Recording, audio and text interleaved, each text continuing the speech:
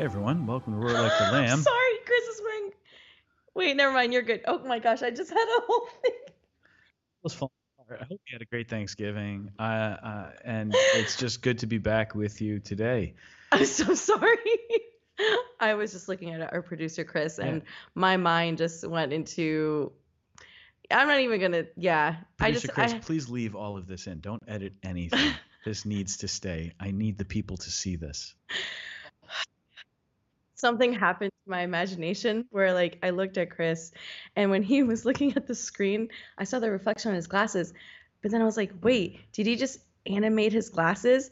No, that was just like me freaking out, forgetting that he already wore glasses and didn't have them edited. Oh my goodness. I don't even know how to. You can't respond to that. There's nothing to respond to. But anyways, I hope you all had a good Thanksgiving. I really wanted to say this.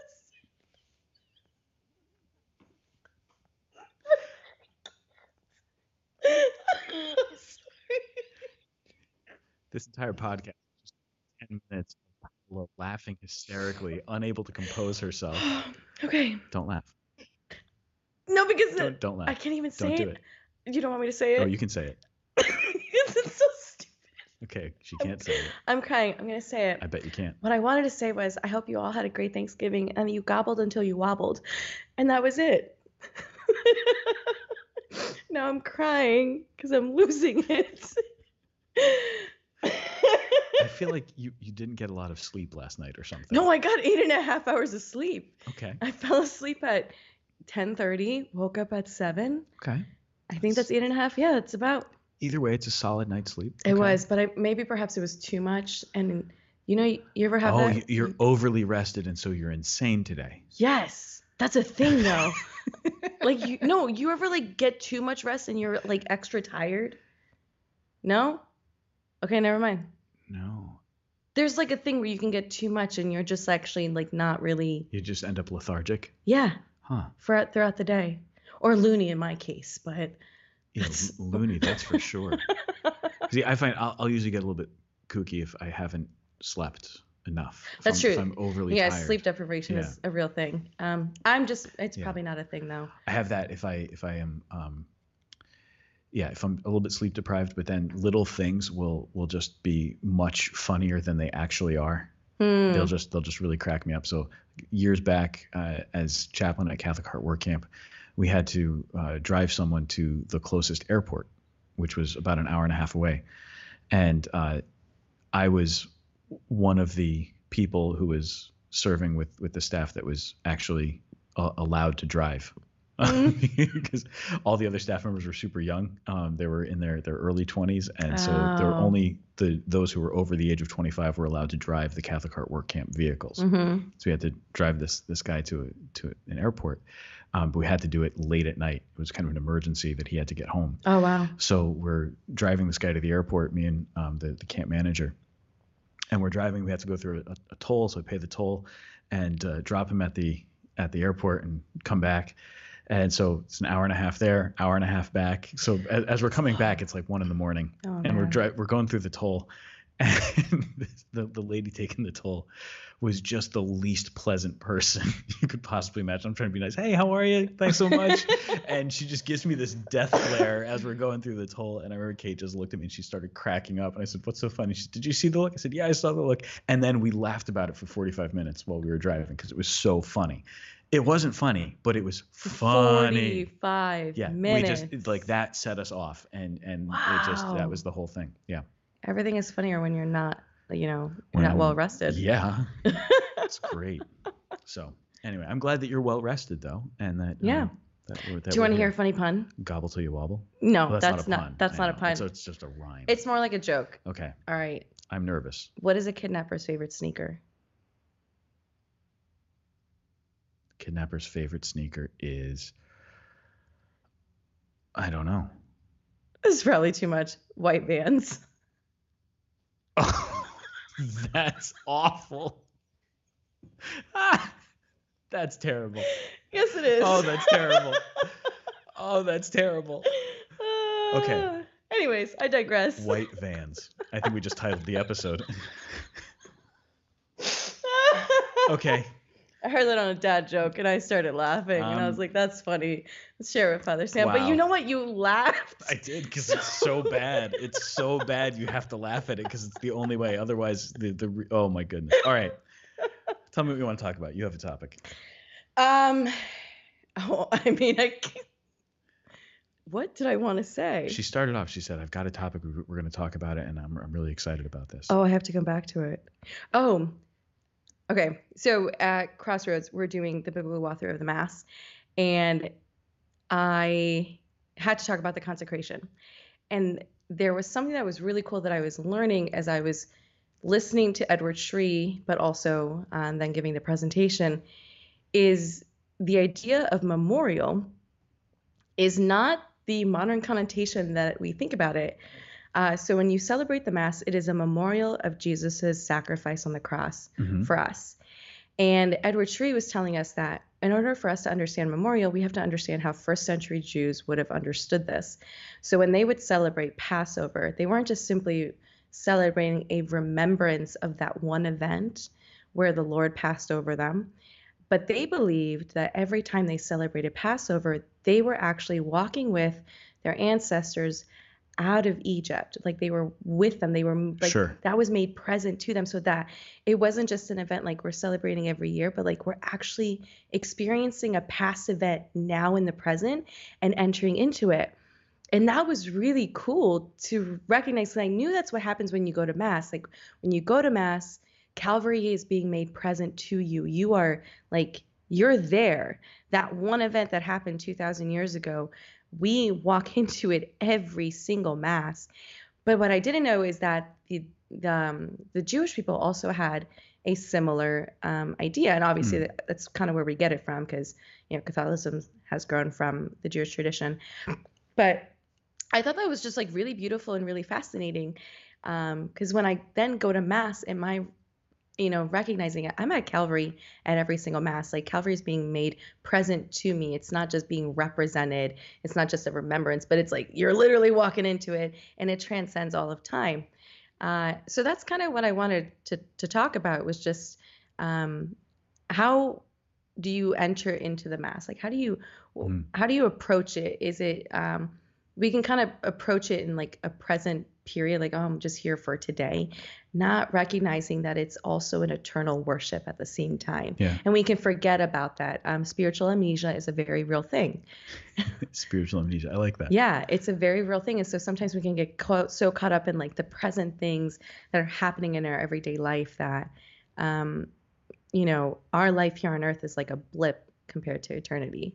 Yeah. And so to kind of cultivate this awareness of that. So I thought that was really cool. And you obviously probably already knew this. Well, I did, but actually the spiritual amnesia part is an important thing, because that idea of what memorial means, what in memory of me really means.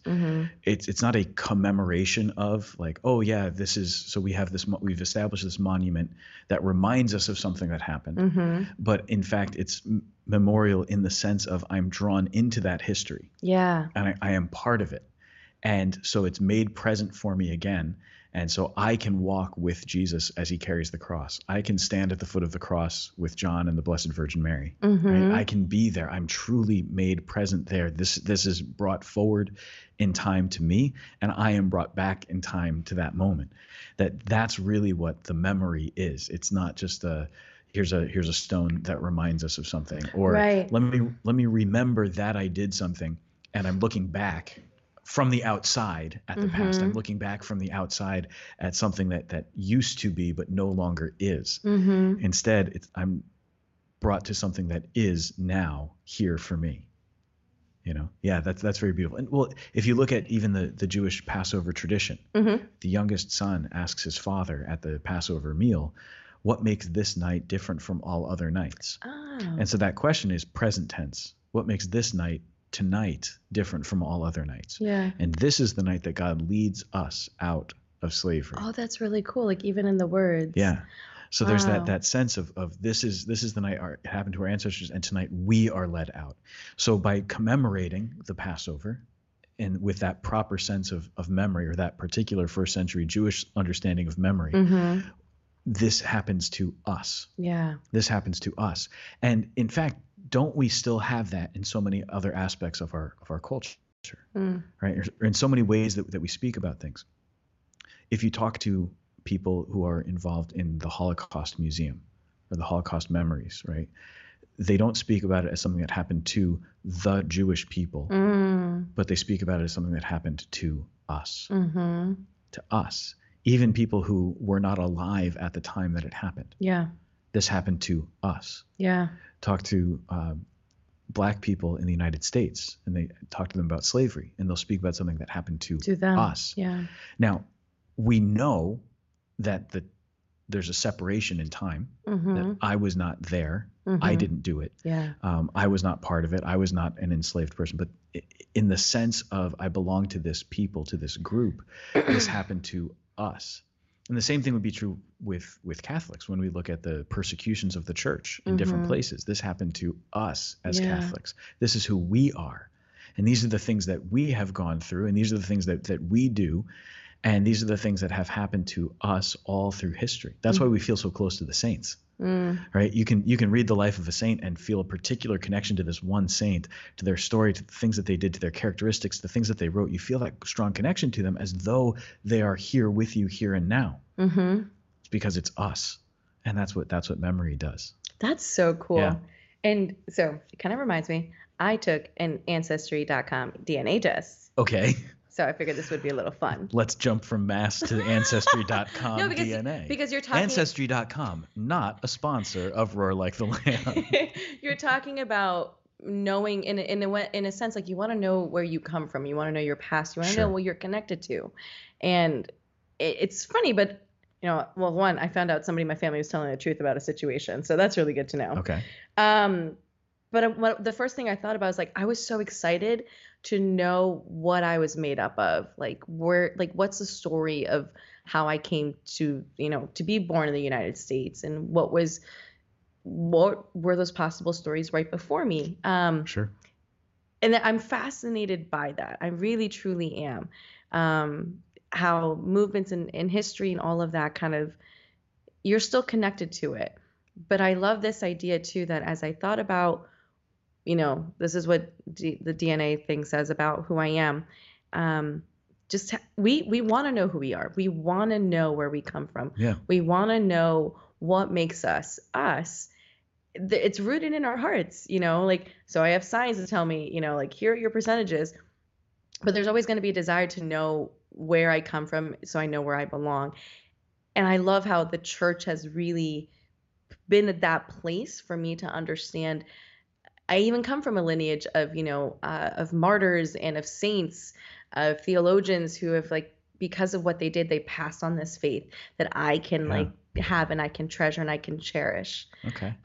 So nice. that's the jump that I was making between so I'm bringing it back. You're bringing it back. I I'm like bringing that. it back. I wasn't going crazy, but it was good. Because of what they did and because of how they lived, I have that gift of receiving that. Yeah. And then, tell us about your genetics. All right, my genetics. I want to know, what is Paula Pena? All right. Wow. I am 36% Spanish. Okay. Which is cool. I kind of figured.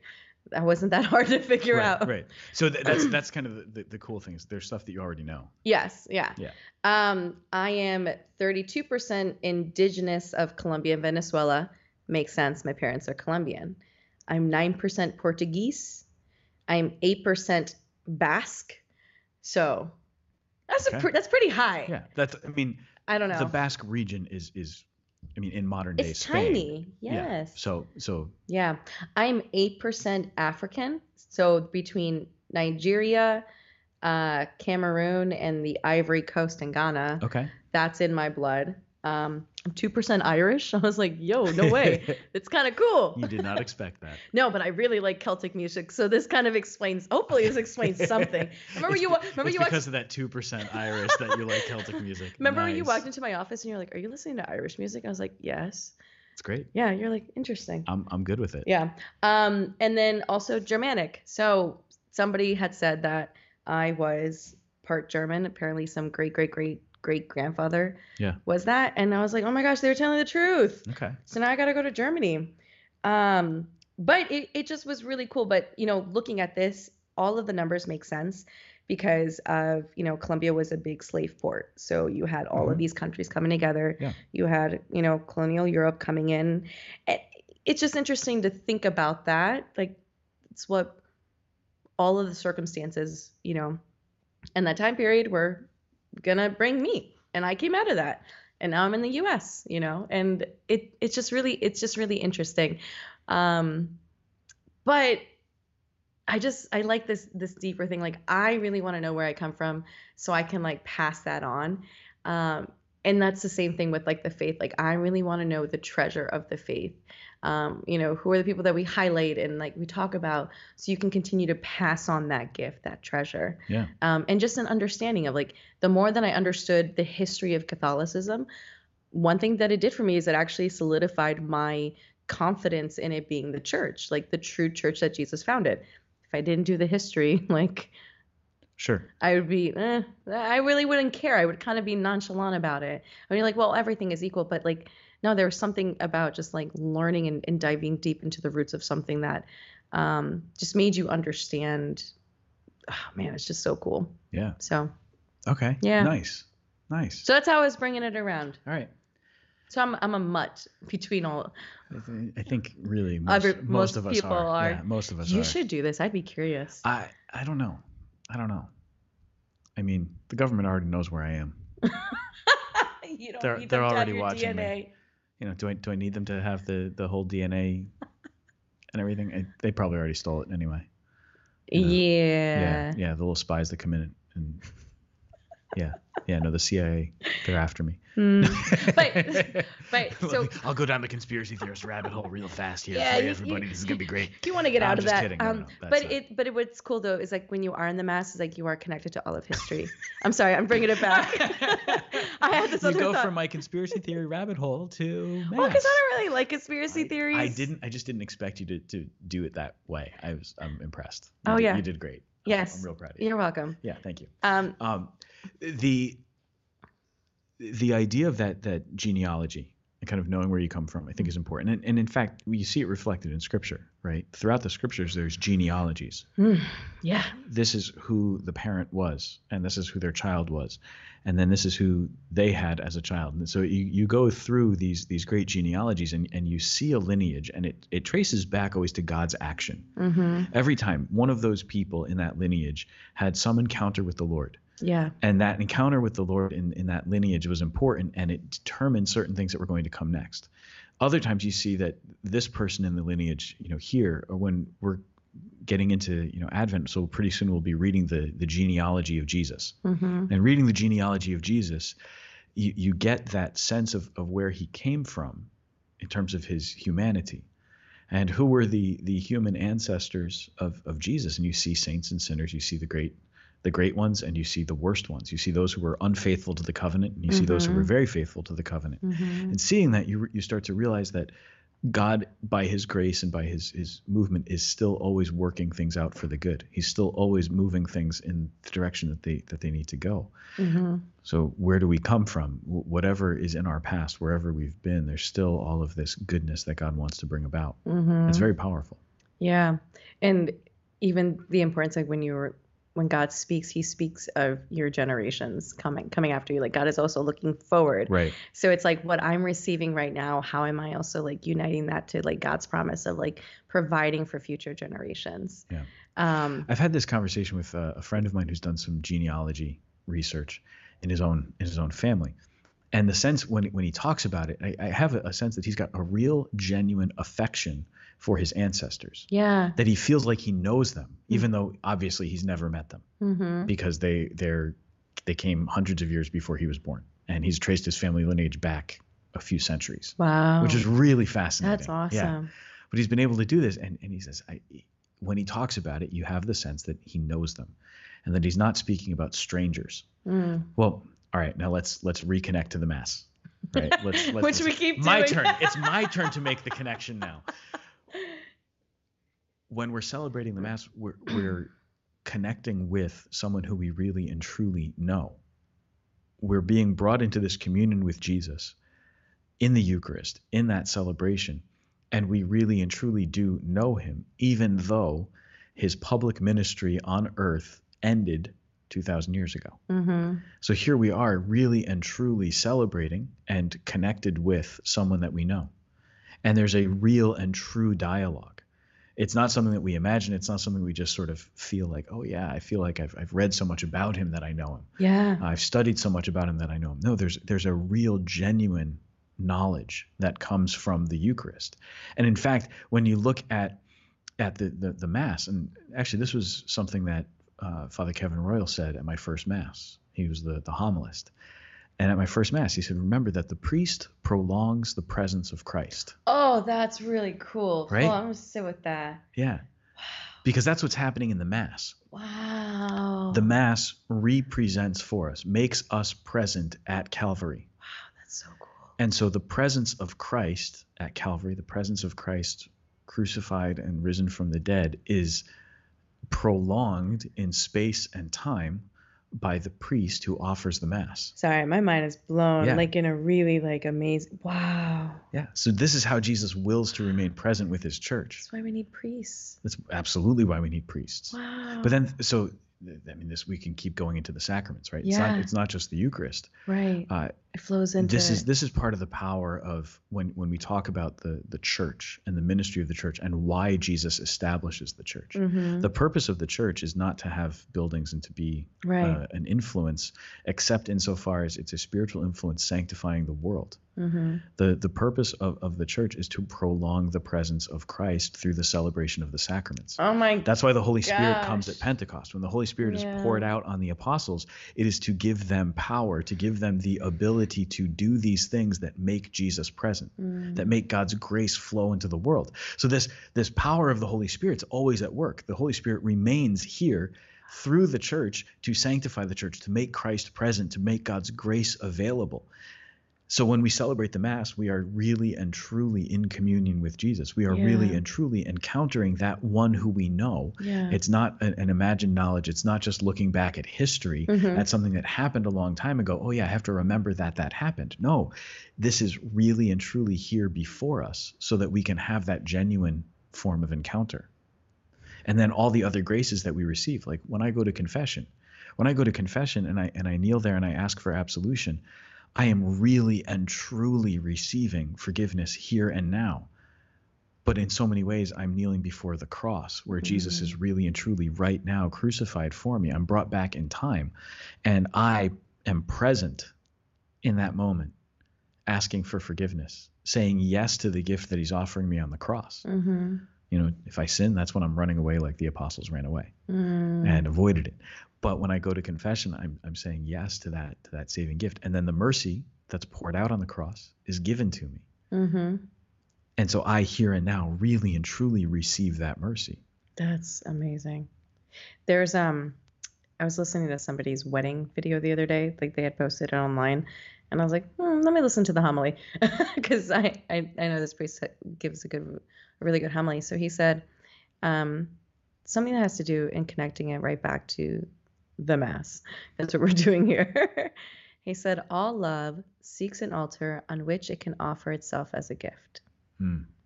All love seeks an altar on which it can offer itself as a gift. And I just had to sit with that because I was like, the Lord was filled with so much love.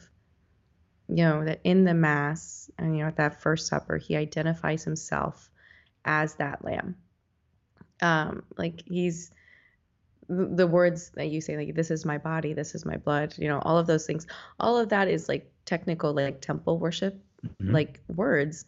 That now Jesus is identifying himself with that, but to pretty much say like I want to be poured out for you.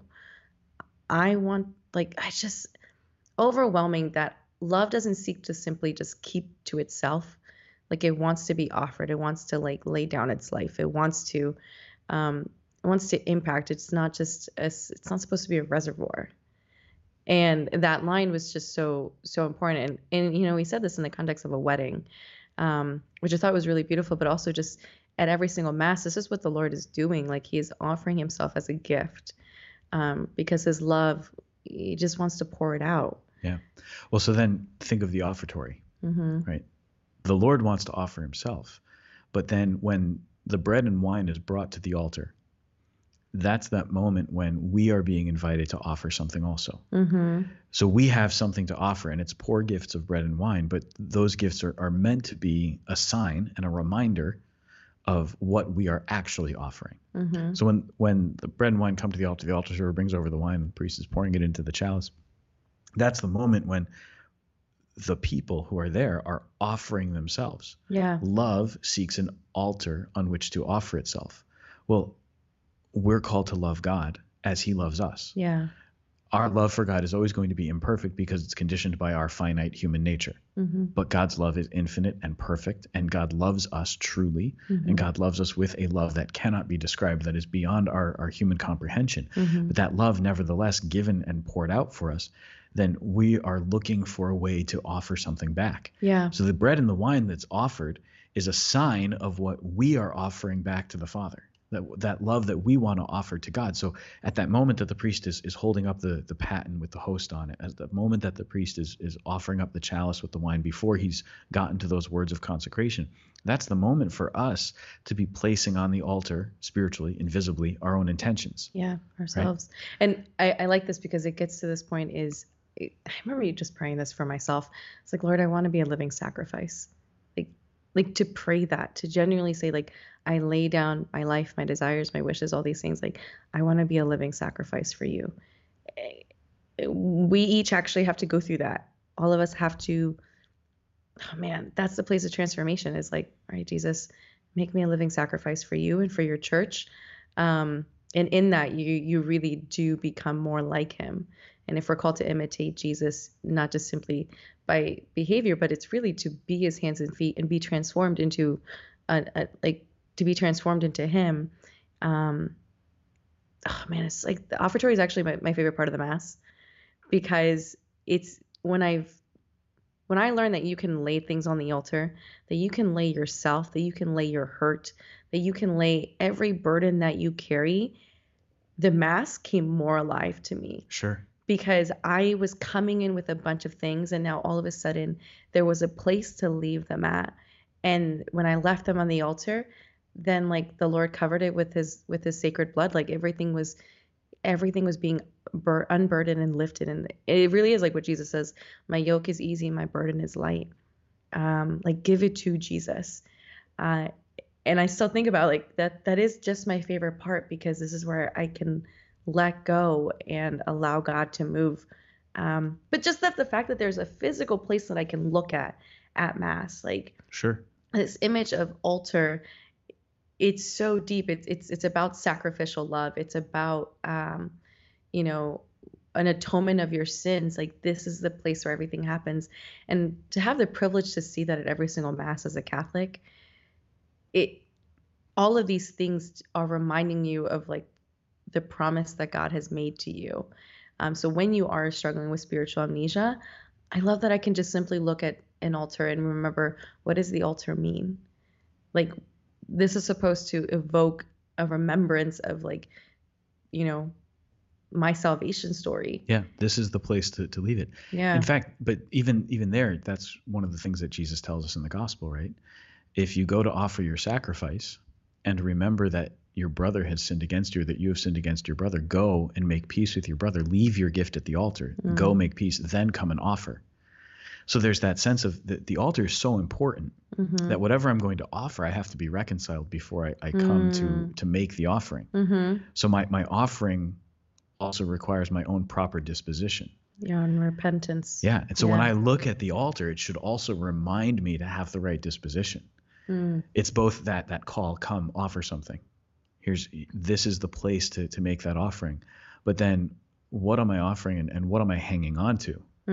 What is still weighing me down that might prevent me from making that offering? Right. The fact that you can offer relationships. Yeah. On that. You can offer relationships, your own prayer, your own intention, your own desire to sacrifice, whatever it might be.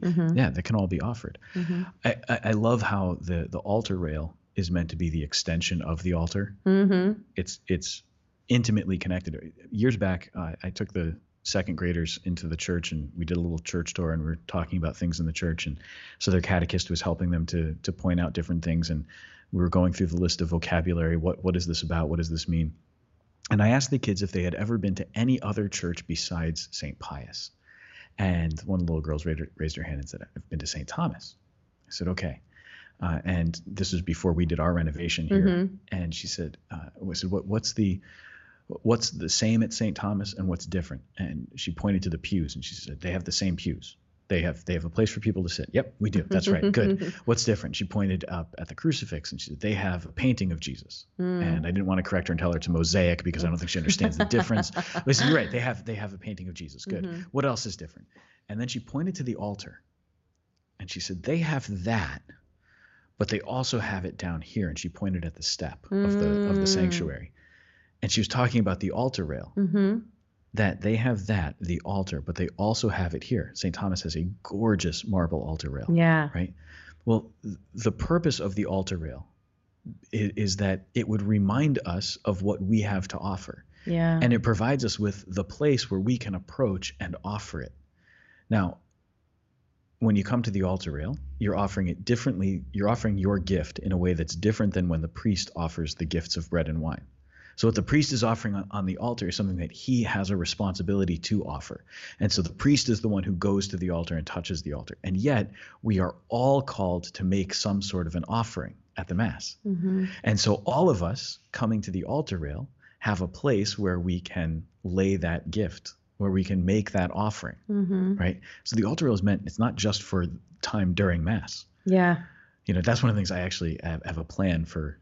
As we get into the Advent season, I'm going to talk about the altar rail as a place to pray, as a place to come forward, to draw close, because that's what Jesus is asking us to do in Advent, to prepare for his coming, but to really turn to him and draw close. Like we're with the Magi right now, right? We're walking on that journey. Magi? The Magi, yeah. The Magi. I thought you said it differently. That's why. There's Magi. There's multiple pronunciations. I didn't know that. Yeah. Huh. Yeah. So okay. Here we go with Los Tres Reyes. We are on the way. They saw the star at its rising. Yeah. But we know they didn't make it there till January 6th. Yeah. Right? Yeah. So because definitely did not make it till January 6th. We go with them on that journey, but we're journeying towards Christ. Well, that's what the altar rail is for, is to invite us to come forward, to come and meet Christ. Yeah. But it's not only at the moment of communion. To receive communion at the rail is to come forward to the altar and to participate then in the sacrifice, and to really and truly enter into that memorial where Jesus is made present for us, where we are there at the cross. Yep, absolutely.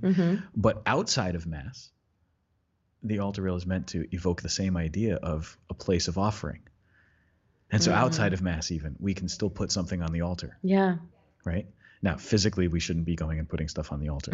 That's not the appropriate way to do things. Right. Like there's certain things that are meant to be on the altar and certain things that are not meant to be on the altar. I remember once coming out. This is a long time ago now, and squarely in the middle of the altar, some florist had come in and just put a flower arrangement there, like right smack in the middle, and they were delivering it for something, and I was like, why in the world would they have thought that was the empty space that they could find? So they just plopped this giant flower arrangement. I picked up, there's like a stain from the water of the arrangement on the altar cloth, and I was like, man, all right, I gotta tell the florist, please don't touch the altar anymore. Yeah. Yeah. But it was an innocent mistake. Why would you do that? But I also have a big thing about a clean altar. I don't like a lot of clutter. Yeah. I don't like lots of stuff on my altar. Like, give me. There's a priest in the diocese who likes to put a lot of stuff on his altar. I've seen this in many places. So like, I went to this was outside of the diocese. I was doing a wedding, again, years and years ago. I was doing a wedding, and I got to the church, and the pastor there was very kind and very welcoming to me, but he was also very elderly and not very mobile. So he had a cane, and I realized that a lot of the stuff that was on the altar was there because he couldn't move to other places around the sanctuary easily enough. So he kept things to prompt him or to remind him he had like sticky notes with the announcements for the weekend just stuck on the altar. He had all these little things, and it was just so much stuff. I was distracted the whole time. I just wanted to clean the altar. Let's get rid of all this, because there's only supposed to be certain things on the altar, you know. Anyway, that's a whole different thing. But the altar rail. This is good though. I'm sorry, continue. The altar rail is that place to come and make that offering. Yeah. Especially outside of Mass. Yeah. It's meant to be that place. Come close to the Lord, journey to the Lord, come up to this place and make the offering. And so I would really want to encourage people, when you've got an altar rail to pray at, go pray there. Come to the sanctuary, because it's our way of entering into that sanctuary. What's the sanctuary? The sanctuary is meant to represent the Holy of Holies in the temple, that place where we're supposed to be oriented. You know, the offering of the sacrifice in the temple is always about the Holy of Holies. But the difference between the Holy of Holies in the temple and the Holy of Holies today is the Holy of Holies in the temple could only be entered by the high priest once every year. For us, the Holy of Holies is something that we can approach every single day. We can approach the Lord every day with that utter confidence that he has something for us, and that we have something that we can truly offer to him. Because he's real for us. He's truly present for us. So yeah, I'm going to be talking about this as we get into Advent, like using the altar rail. This is on my heart a lot yesterday. Like, use the rail, come up, use it, pray. I want to see people kneeling there. I want to see people coming up to make that prayer. And that bodily disposition is what leads you into like it's deeper interior disposition to receive the Lord. Like how you are praying with your body matters. Yeah. It's why we have so much going on in a Catholic Mass. Like, well, yeah, the incarnational way of praying. Right. I've talked about this in the past too with the community that I go to for my retreat each year at the monastery. They use a lot of Eastern Christian traditions, so very cool. Byzantine in a lot of their practices. They have a lot of icons, and they make what's called the metany, which is a profound bow. So they make the sign of the cross. They make a giant sign of the cross, like from the back of their head to their belly button, and it's this big old sign of the cross when they do it. Yeah. But then, having completed the cross, they bow and they touch the ground. Wow. And then they stand up again and they make the sign of the cross. So they make this profound bow, and it's a sign of just utter humility. Yeah. And bringing heaven to earth. So that's why they touch the ground. And that's really cool. Yeah. Wow. And so they recognize that the cross connects heaven and earth. It's in the cross. It's on the cross of Christ that we find that profound union between heaven and earth. So they make these profound vows. They do all this stuff. And there's something so incarnational about it, because what they're doing is they're praying with their whole body. Yeah. Everything that they do, those motions all remind them of what's happening. And that's the same thing. I mean, that's why we stand, kneel, sit. That's why we make the sign of the cross. That's why we trace the cross on our forehead, on our lips, and over our hearts. That's why we do all of these things, because we're incarnate, and we believe that the body is actually a way in which we will pray. Right. And that is actually all the way back in the Old Testament. Yeah. I think it's Ezra, where the Lord made a mark on the forehead of like a group of, I think it was one of the groups of the Jewish people, in order to, as a sign of protection. Yeah. So it was a physical mark that they saw, like this sign is what's going. The Tau, right? Yeah. Which I think when that letter gets translated more into like the modern version, it looks like a cross. Yeah. Well, Saint Francis used the Tau. Yeah. Or I don't know if St. Francis, but anyway, the Franciscans typically use the Tau as their cross. Franciscan cross. Yeah. And it's just so cool. Like, this is where it comes from in Scripture. And the fact that every time we do the sign of the cross, like, we're reminded of that one part in Scripture that now we've, taken to remind ourselves, like, oh, like, this is it's a sign of protection. Like, I am, calling. That's so amazing. Like, they could just call, like, asking heaven to come and meet earth, like, in their bow and in their bodies. Yeah. That's amazing. Well, the breastplate of St. Patrick begins with, I bind unto myself today the strong name of the Trinity. But bind unto myself. Yeah. So there's that sense of really connecting this to me. I'm putting this on. When the priest says the vesting prayers before Mass, that each garment that the priest puts on has its own prayer that goes with it. So first you put on the amice, right? And it's we're having an issue. Yeah, issues all over the place. The priest puts on the amice, and he prays that prayer to be to have the helmet of salvation, right? To be girded with the cincture of purity, to be washed clean as he puts on the alb. And so all these things are very incarnational images, right? And the language is incarnate, because it's that idea of what we're entering into, right? well, if Jesus took on our human flesh, and by taking on our human flesh triumphed over sin and death, then here in the flesh I have something that I can offer in union with his sacrifice. Yeah. Have you ever heard of the language or this term before, like the altar of your heart? Mm-hmm. Okay. So I had somebody ask me that at Crossroads the other day, like, well, we're not really sure what you mean by that. And I was like, a little bit interesting. So I explained, like, like we each, like there is the one altar of the Lord, but then also we too, like, are made to like lay down our lives. Like there are things on the altar that we can clutter with. So when you were describing that priest had all these things around, it's like, it can clutter the altar of our hearts. So if there's situations in my life, and if I'm made for worship, but then I put other things that aren't Jesus onto my altar, like I'm going to snuff out the fire of the Lord. And one example, I think this really brings it home, is Elijah. And Elijah has to repair an altar in order to, because who was it? There was a group of people who were asking him, like, oh, we'll prove that, your God exists or something. So he has to rebuild this altar that is present, and then set wood on it and ask the Lord to set fire on it, to show that his presence is really here. I love how Elijah approaches that, because the priests and the prophets of Baal are praying and crying out and slashing themselves with knives, and they're hopping around the altar. And Elijah says, well, he's a god, maybe he's busy and he's on vacation or something. Maybe he may be taking a nap, and he's just mocking these guys. It's fantastic. And then he slits their throat. It's amazing. Like, some of these stories are so much fun to read, right? Oh, it's great.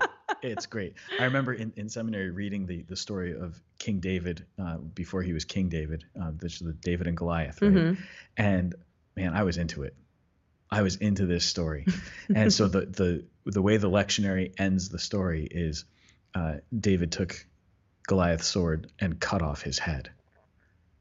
Oh. And that's how it ends. It's cut off his head. The word of the Lord. And I was like, thanks be to God. I was really into it.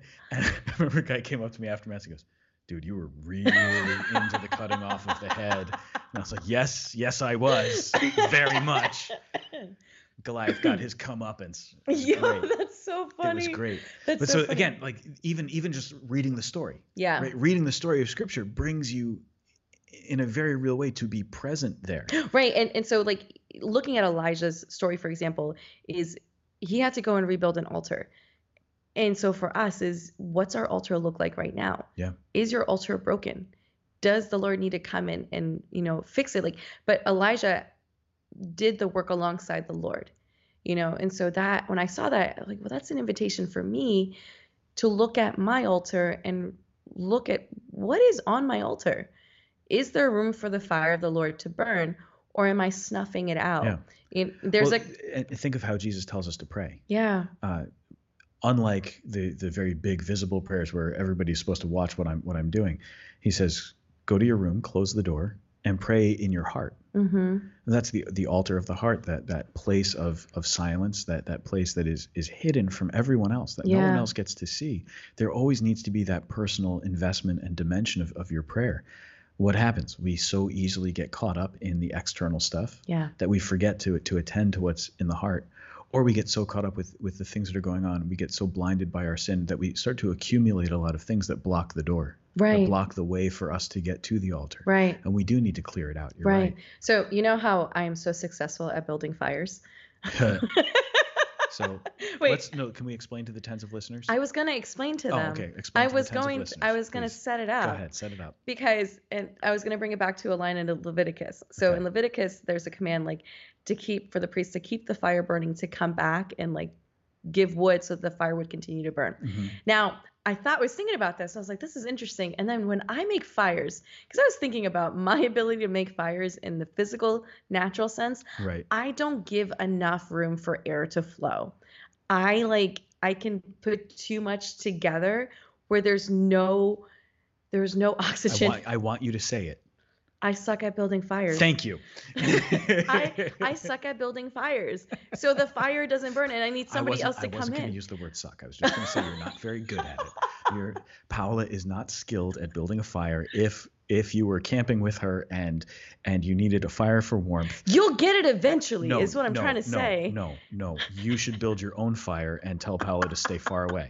I mean, she can come over and use the fire along with you, but you need to be the one doing this because she's bad at making fires. So anyways, I was thinking about like really bad. I'm really horrible, but I was thinking doesn't understand the concept of kindling. So or using dry wood to burn. But or how to light a match. I can light a match. It's more like it doesn't like the things don't light. I don't know how to do it. But I was thinking about that because I was like, wow, my failure to learn how to build a fire, I thought about it in the spiritual sense. It's like, well, how much am I snuffing out the oxygen in my own life? Like the things that I'm just cluttering that is not allowing the fire of the Lord to burn, because that's what God desires. God desires an altar so the fire burns. And he commands that fire keep burning, and that for the priest to continue to come and like continue to add wood to it. Like you're a part of this process. And so I was just thinking like, man. Which is why in the absence of some of our Eagle Scout youth group members, I have to come and rescue the fire and fix it. Right. So sometimes you need other people to help you. That's priestly ministry. That is counts as priestly ministry. Yep, definitely counts. To rebuild the fire. Listen, this is so good. This is so many like spiritual like things to it. You need other people to come and help you if you can't do it yourself. We're doing that youth ministry thing where you can find a spiritual meaning for anything. This potato is so much like Jesus. Not even that, but like, so I was ordering a pizza the other day. Yeah, exactly. And, I had to discern. wait, I got one. I got one. No, this is great. Is this a real one? This actually happened to you? No. I mean, I'm thinking about it right now. It's like when I order pizza for the kids, I always know that I have to order double cut. So in a way, I'm always asking for a multiplication of loaves for pizza. Oh no. That is my way of multiplying bread and cheese. I grant it. That was good. That was original. That was just now. Yes, I'm giving that one to you. You get credit. Okay, let's go back for a second. Let's go back for a second. You go. So we have this altar of the heart on which we need to offer something. And this is the reminder that in the Mass, we're being drawn into something very powerful and unique. And so in every single Mass, we are really and truly brought to Calvary. This memorial makes us part of the story. Mm-hmm. But then having been made part of the story, we're sent out. Yeah. And being sent out, we're sent out on a mission to proclaim what we have heard, to bring what we have received out into the world. So we're sent out, go forth, and we're sent to announce this truth. So when we first announce the truth, it's what's in our heart, what we carry with us on that altar of the heart, and that's what we're sharing with people. Yeah. And so, unlike at the Mass, where the presence of Christ is real and is there, unlike at the Mass when we are transported in this memorial to Calvary. Mm-hmm. In the proclamation out in the world, we're telling the story. And so we're inviting people to hear the story, to hear the truth.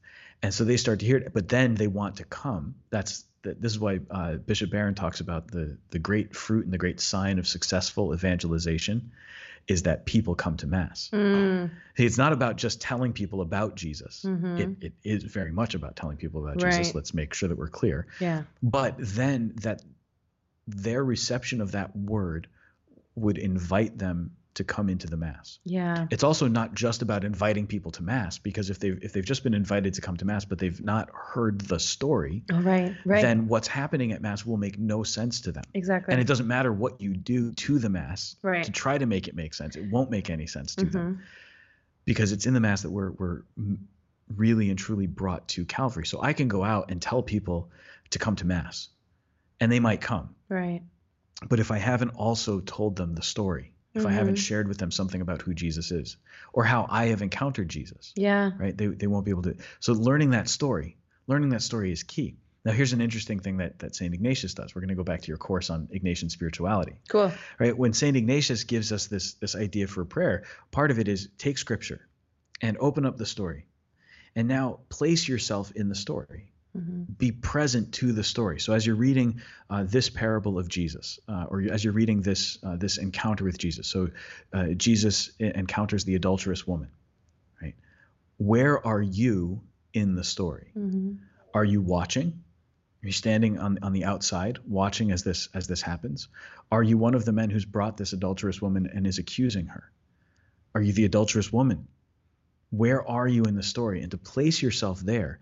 So in other words, Ignatius is teaching us to be present and to allow the memorial, so the memory of the story, what we're being told, but to allow it to become something that's real.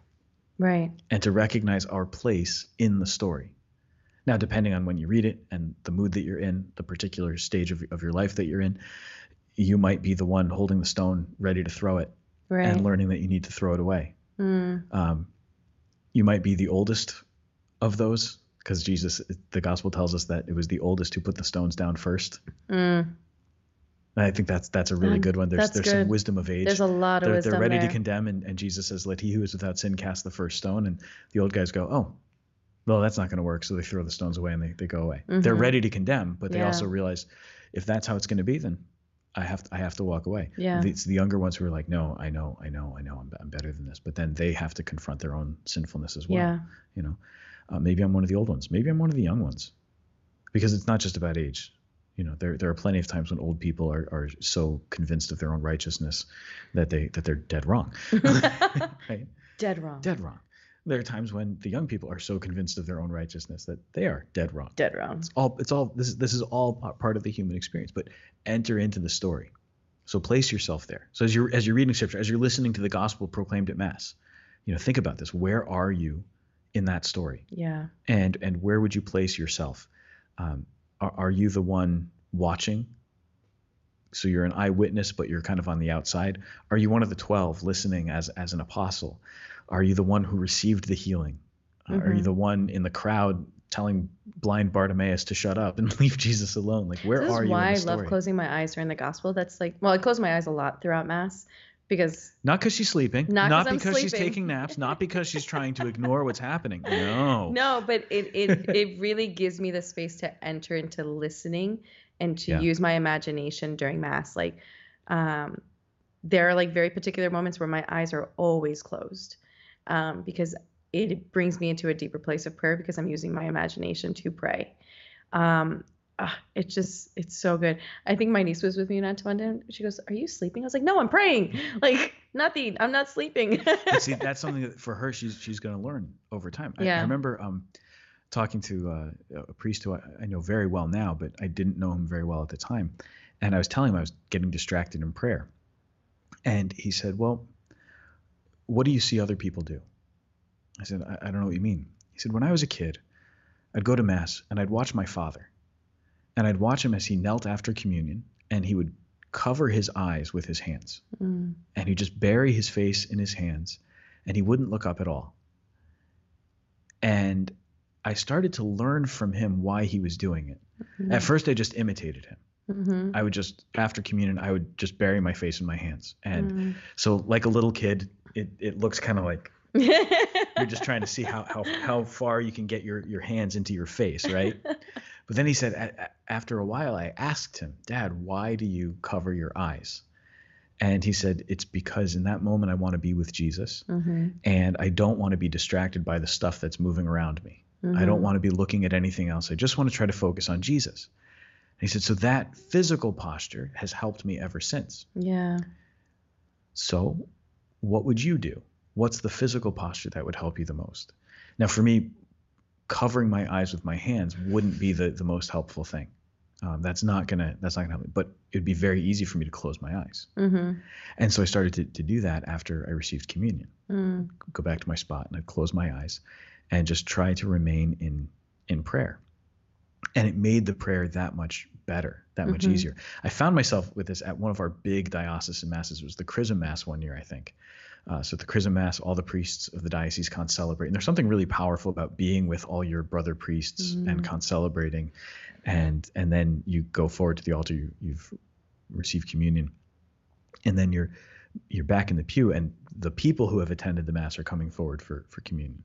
And I found myself just sitting there, and I had my eyes open, kind of watching people going by. Wait a second. I don't care who's here. I've already seen the brother priests who are here and had this part. I've seen the people as I processed in. I know who's here. No, like in that, not that I know that many people who are there, but like I've seen that there are people here. I don't need to watch communion being distributed because communion is not a spectator sport. Right. Communion is something that I am participating in. So for me to sit there and watch people receiving communion doesn't really make any sense. Yeah. It's not about me watching them. Yeah. It's instead about them receiving, and while they're receiving, I'm joining them in prayer. I've already received. I received before this person or something. So like wherever you're sitting in the church, you might receive before the person who's seated behind you. You might receive after them. But in that whole rite of communion, you're still united in prayer. And so for those who have already received, they're starting to make their act of thanksgiving. And maybe if they're aware of something, they're aware of other people who are receiving, they start to pray for those people who are still coming forward to receive. And maybe while you're waiting for your turn to come up and to receive, you're praying for the people who have already received. Lord, give them grace. Let them experience something. I do this a lot at Catholic Heart Work Camp when we have adoration. I start to pray a lot for the kids who are there, that they would encounter the Lord in a powerful way. That whatever their prayer is, they would know it. I remember one year praying for our kids, and there was one in particular who I knew was struggling with just openness to God, and really praying for him. And he was just very much on my heart. I couldn't see him in the gym where we were, and I just wanted to pray for him. And he was very much on my heart. So I was praying for this kid that he would be able to encounter the Lord. And as kids were coming up closer to the monstrance and touching the cloth that was hanging down from it, as they were coming up to the Lord in the Eucharist, I would kind of peek every once in a while and see who was there. And then that kid was the next one coming up.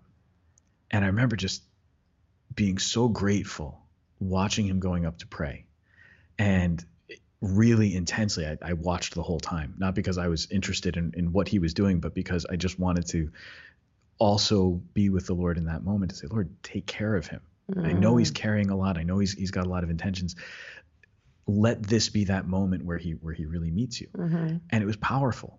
It was a really powerful moment of interceding. So even though it's not about spectating.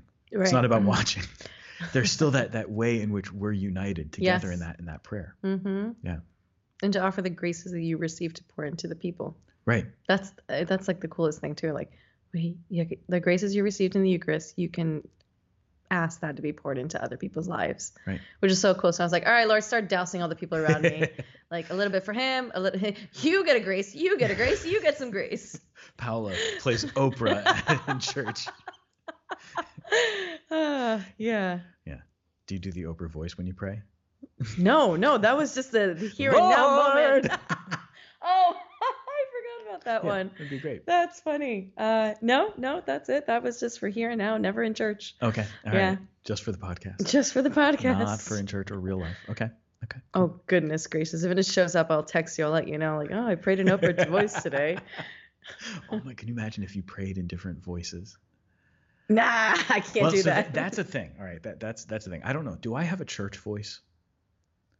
So serious question, because I heard this on a podcast recently. They were talking about how it's possible sometimes to have a slightly different voice depending on who you're talking with or when you're doing things. So this happens a lot. People who maybe have some influences from another country. They might sort of pick up the accent of that country at different times. Like, this is the thing that still gets me when I speak Spanish, that I have a Spanish accent. You do. And yeah.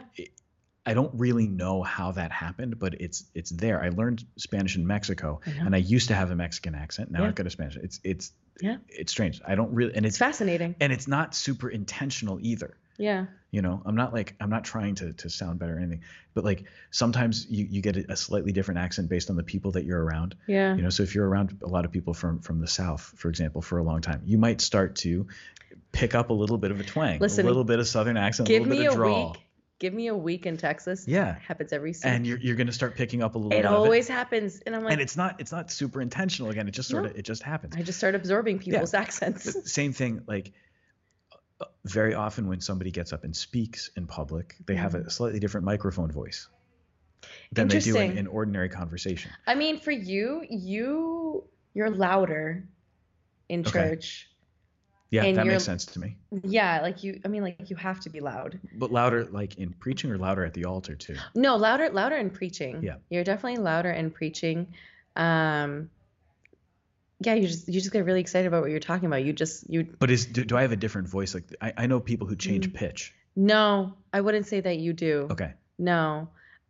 I remember you telling me of somebody that you know who has two different voices. Oh yeah, totally different. But I also like knew a guy who when he would preach, this was like in our seminary practicum, he would preach, and every once in a while he had a British accent for some reason. You're not from England. What's going on? And he was genuinely not aware that it was happening. Wow. It just sort of happened. He was trying to be formal. That's interesting. And so when he tried to speak more formally, he had a little bit of British going on. And it was interesting. So I was wondering, like, do I have that, and I just don't see it. I don't know it. No. Okay. Thanks. Yeah, you're welcome. Appreciate that. Yeah, hopefully that helps you. Yeah, if I pick up a strange voice, just let me know. But if I start speaking Oprah, oh my gosh, can you please do that? You know how you would do those challenges at CHWC, and Mike McDuffie would have you say a word. That's working a word in. I mean, working a word in. Can you work an accent in? Work an accent in. There are tens of listeners who are going to be so excited to hear that. They will understand. Yeah, they'll understand. They'll get a kick out of this. Oh man, that would be so cool. Oh my goodness. But what would your Oprah voice sound like?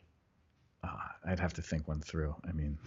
I mean, you got to use something where you're talking to the entire congregation. You're like, you get something, but you'd have to figure out what that something is. Yeah. Or it could just be something. Or like when the books come in for Christmas or Advent. No, not today we have the books. You get a book, you get a book, and you get a book. Yeah. Oh my gosh, I know. That's every single person who tries to imitate Oprah does the really big last word while like throwing their arms out, and then says, "You get it, you get it." You could do it. That's the only imitation, though. I know, but you should do it. Yeah. Okay. Yeah. Okay. Cool. All right. I have something to look forward to. Let's wrap this up. Okay. This is where like the lamb. You said wrap it up. No, I know, but I didn't mean like quite like that. I just want to come back one last time real quick. Okay. To the Mass. Okay. Right. Because the Mass is that memorial. It's the memorial in the sense that it binds us across time and space. Yeah. To all those who have celebrated this, to all those who have worshipped, and to all those who are currently worshiping or will be worshiping. We're put into a community that is always present. Yeah. So what has happened in the past and what will happen in the future is actually part of our present. Present, yeah. This happens to us. We are at Calvary. We're there at the foot of the cross. We are experiencing the sacrifice that Jesus offers. Yeah. And Calvary is the spring of grace. Absolutely. Mm-hmm. Yeah. So I just wanted to come back to that because I think that's so important. And then to remember, in the more modern understanding of memory, to remember it and to keep that memory alive in our hearts, to keep turning it over, to keep going back to it. Yeah. And then each time you see the altar outside of the Mass, to be reminded. Mm-hmm. Each time you see the cross outside of the Mass, to be reminded. And then each time you encounter someone or you read the scriptures, to be reminded of that profound connection and presence that is always there. Mm-hmm. You summed it up really well. I have nothing else to add. Cool. This is where I like the lamb. I'm Paula Pena. White vans. You just said something like so deep and profound, and you have to end it with that. You started it. Yes, but starting is different than ending it. And I've ruined everything. Yeah. Yeah. Thanks for that affirmation. You're great. I'm just good at affirming. It's true, you are. I try my best. You're very good. It's very hard. I appreciate you. I'm Father Sam Kachuba. And I'm Paula Pena. Again, God bless you.